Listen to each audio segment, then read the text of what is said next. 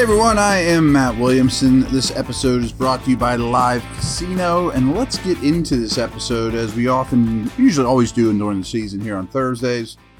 Folks, it's all going down at the FanDuel Sportsbook and Lounge at Live Casino, where you can get in on all the action this football season. Bet on your teams with a sportsbook rep or at our self-service kiosks, and then jump into the stadium on our giant 40-foot video wall. How's that for a touchdown? Join your friends at Live Casino Pittsburgh, Route 30 at the Westmoreland Mall. Bet, watch, and win. Gambling problem? Call 1-800-GAMBLER. Get into the numbers. I've worked very hard on these. I have a good time doing it, as you probably figured out. A couple leftover general nuggets that we didn't talk about yesterday. Saints are 5-1 in their last 6 games coming off their bye. Yeah, that's pretty good. However, the Steelers they've won 5 straight coming off their bye. And I'm sorry, I said that wrong. The Saints are 5-1 in their last 6 games against teams coming off their bye. I would say that didn't add up for a second. The Steelers are coming off their bye. But the Steelers have won 5 straight coming off their bye. And under Mike Tomlin, they're 11-4 after their bye. It's a pretty good feather in his cap. Some more historical stuff. Andy Dalton against the Steelers in his career, as you would imagine, not very good. 3-13. That's the most losses he has against any specific team. As you probably realize, they made the quarterback switch in New Orleans from Jameis to Dalton. And they're scoring about 10 more points per game as Dalton as their starting quarterback as opposed to Winston. So maybe they're not going to be quick with that trigger. Starting with the Saints, Pittsburgh's remaining schedule has won 43.7% of their games thus far. Only 5 teams face an upcoming schedule with lower collective winning percentage. As I've been telling you, please go check my article from last week. Gets much easier, and if you don't know this already, the Steelers have played the hardest schedule in the league up till now. Okay, so let's get into when the Steelers have the football. This is really, there's some, maybe it was out of sight, out of mind for me for a week, or denial was very strong. I forgot how bad some of these numbers are. It is brutal. I mean, Steelers produce 1.3 points per drive. Every time they get the football, they score 1.3 points. Last in the league. EPA per play. Big fan of EPA here. Kenny Pickett only ranks ahead of Davis Mills and Baker Mayfield. Steelers are scoring 11.5 points per game with Pickett as the starting quarterback. Ouchie mama. This isn't much better. On passes 10 or more yards downfield, Pickett is 17 of 47 for 325 yards. 17 of 47. It's only 10 yards downfield. We're not talking about 40-yard bombs here. He has 0 touchdowns versus 7 interceptions on such throws, and is completing just 36 of those passes and a 6.9 yards per attempt. Not so good. The Steelers had Mitch Trubisky. I think I told you this before, but I'm going to reiterate it because it makes me crazy. When Trubisky was in there, they used play action 16.3% of his time. Really no different with Pickett, 16.8. Only 3 starting quarterbacks use it less than those 2, though. However, I've been banging the drum for more play action. When Pickett has used play action this year, he's 23 of 29. That's 79% completion rate. Maybe we should do more of that, don't you think? As a team, the Steelers produce exactly 6 yards per pass attempt. That is tied with the Cardinals for worst in the league. Every other team sits at 6.3 yards per attempt or more. So those 2 are at the bottom of the league alone. Pittsburgh's offense currently ranks 28th in offensive EPA. Only the Texans and Panthers are worse in EPA per dropback. Yuck. But the Steelers do rank 11th in rushing EPA, which I'll be honest doesn't quite pass the sniff test, but I'll defer to the mathematicians on that one. However, when you just look at first down offensive EPA, which is something you and I have been talking about a lot, you got to be better on first downs. Last in the league on first downs. Saints D is 16th in EPA per play, 22nd per dropback, but 6th in rushing EPA. EPA will always weight pass offense and defense more than rush offense and defense, which makes sense.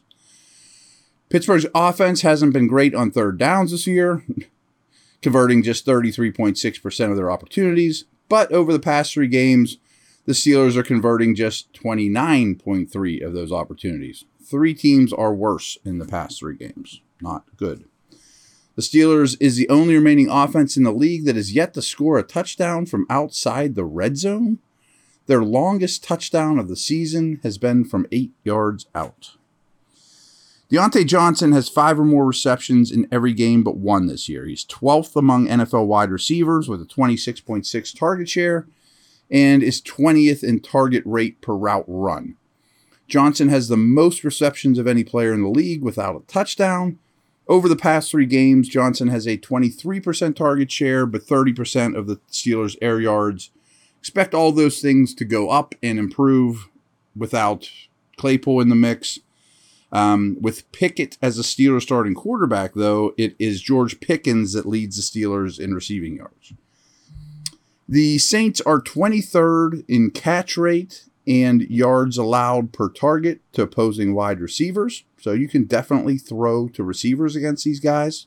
Keep an eye on Marcus Lattimore's injury situation.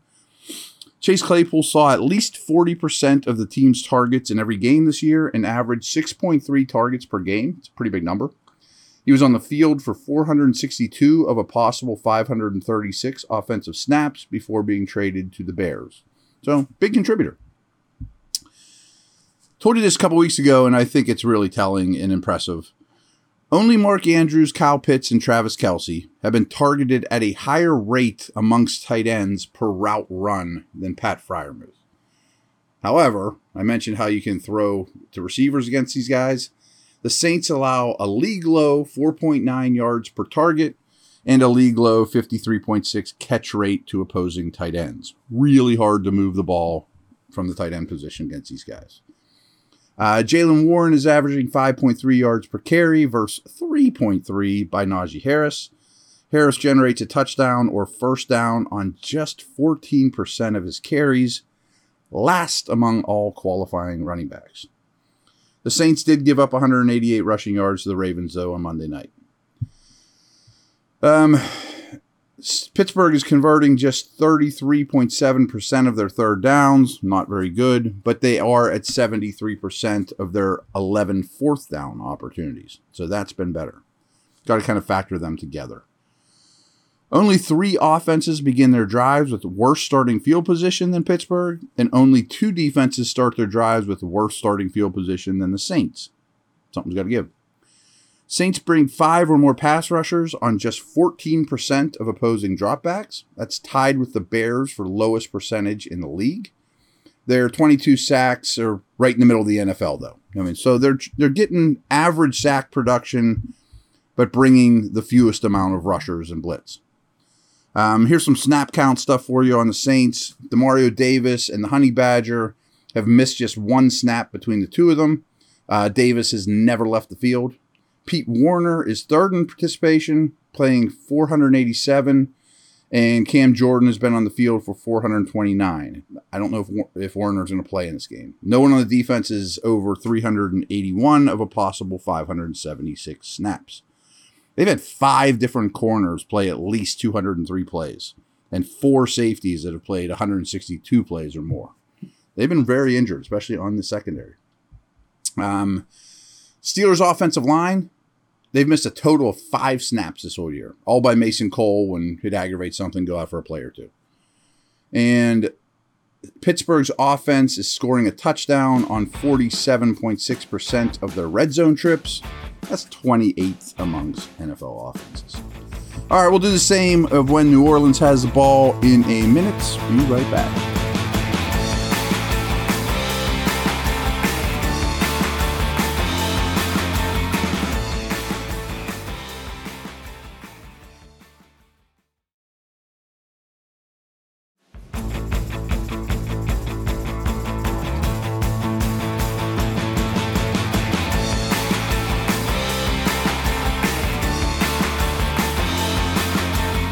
All right. Andy Dalton, playing better than people think. 14th in EPA per dropback amongst all quarterbacks. Their Saints offense is 16th in offensive EPA. They're also right in the middle in EPA per dropback. They are 12th in rushing EPA. Pretty much right down the middle there. Steelers defense, 26th in EPA per play. Run defense is 24th. Pass defense is 27th. Tom Brady's the only starting quarterback in the league using a play action a lower percentage of his dropbacks than Dalton. Mentioned how the Steelers are just right above that, but Dalton's one of the few below the Steelers in terms of play action. As a team, the Saints produce 7.5 yards per pass attempts. Only 8 offenses are better. Meanwhile, the Steelers give up 7.8 yards per pass attempt, 30th in the league. So not exactly a stellar matchup there. Pittsburgh allows a league-high 9.4 yards per target and 7.1 touchdown rate to opposing wide receivers. Worst in the league in both those categories against wide receivers. Chris Olave might be a star in the making. Got 32% of the targets last week. He currently leads all rookie receivers in receptions and receiving yards. He has at least 4 catches and 50 receiving yards in 7 straight games. He's averaging 82.5 yards per game since week 2. He's clearly their number one. It's really him and Kamara, who we're going to get to now. Alvin Kamara touched the ball just 12 times, and the Saints lost to Baltimore. That was his lowest touch count since week 1, and that was a game in week 1 that he had to leave with a rib injury. But in the previous 4 weeks, Kamara averaged just under 25 touches per game.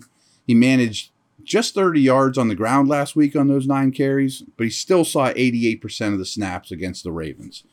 He's going to be a major, major factor here. They are not going to hesitate to give him the ball a lot. Taysom Hill, he's only carried the ball 40 times this year, but he's the Saints' second leading rusher. He's averaging 8.6 yards per carry. He's also thrown a pass in 5 straight games. So he's going to be part of the mix, and he's hard to prepare for. Highsmith and Cam Hayward have combined for 9.5 sacks.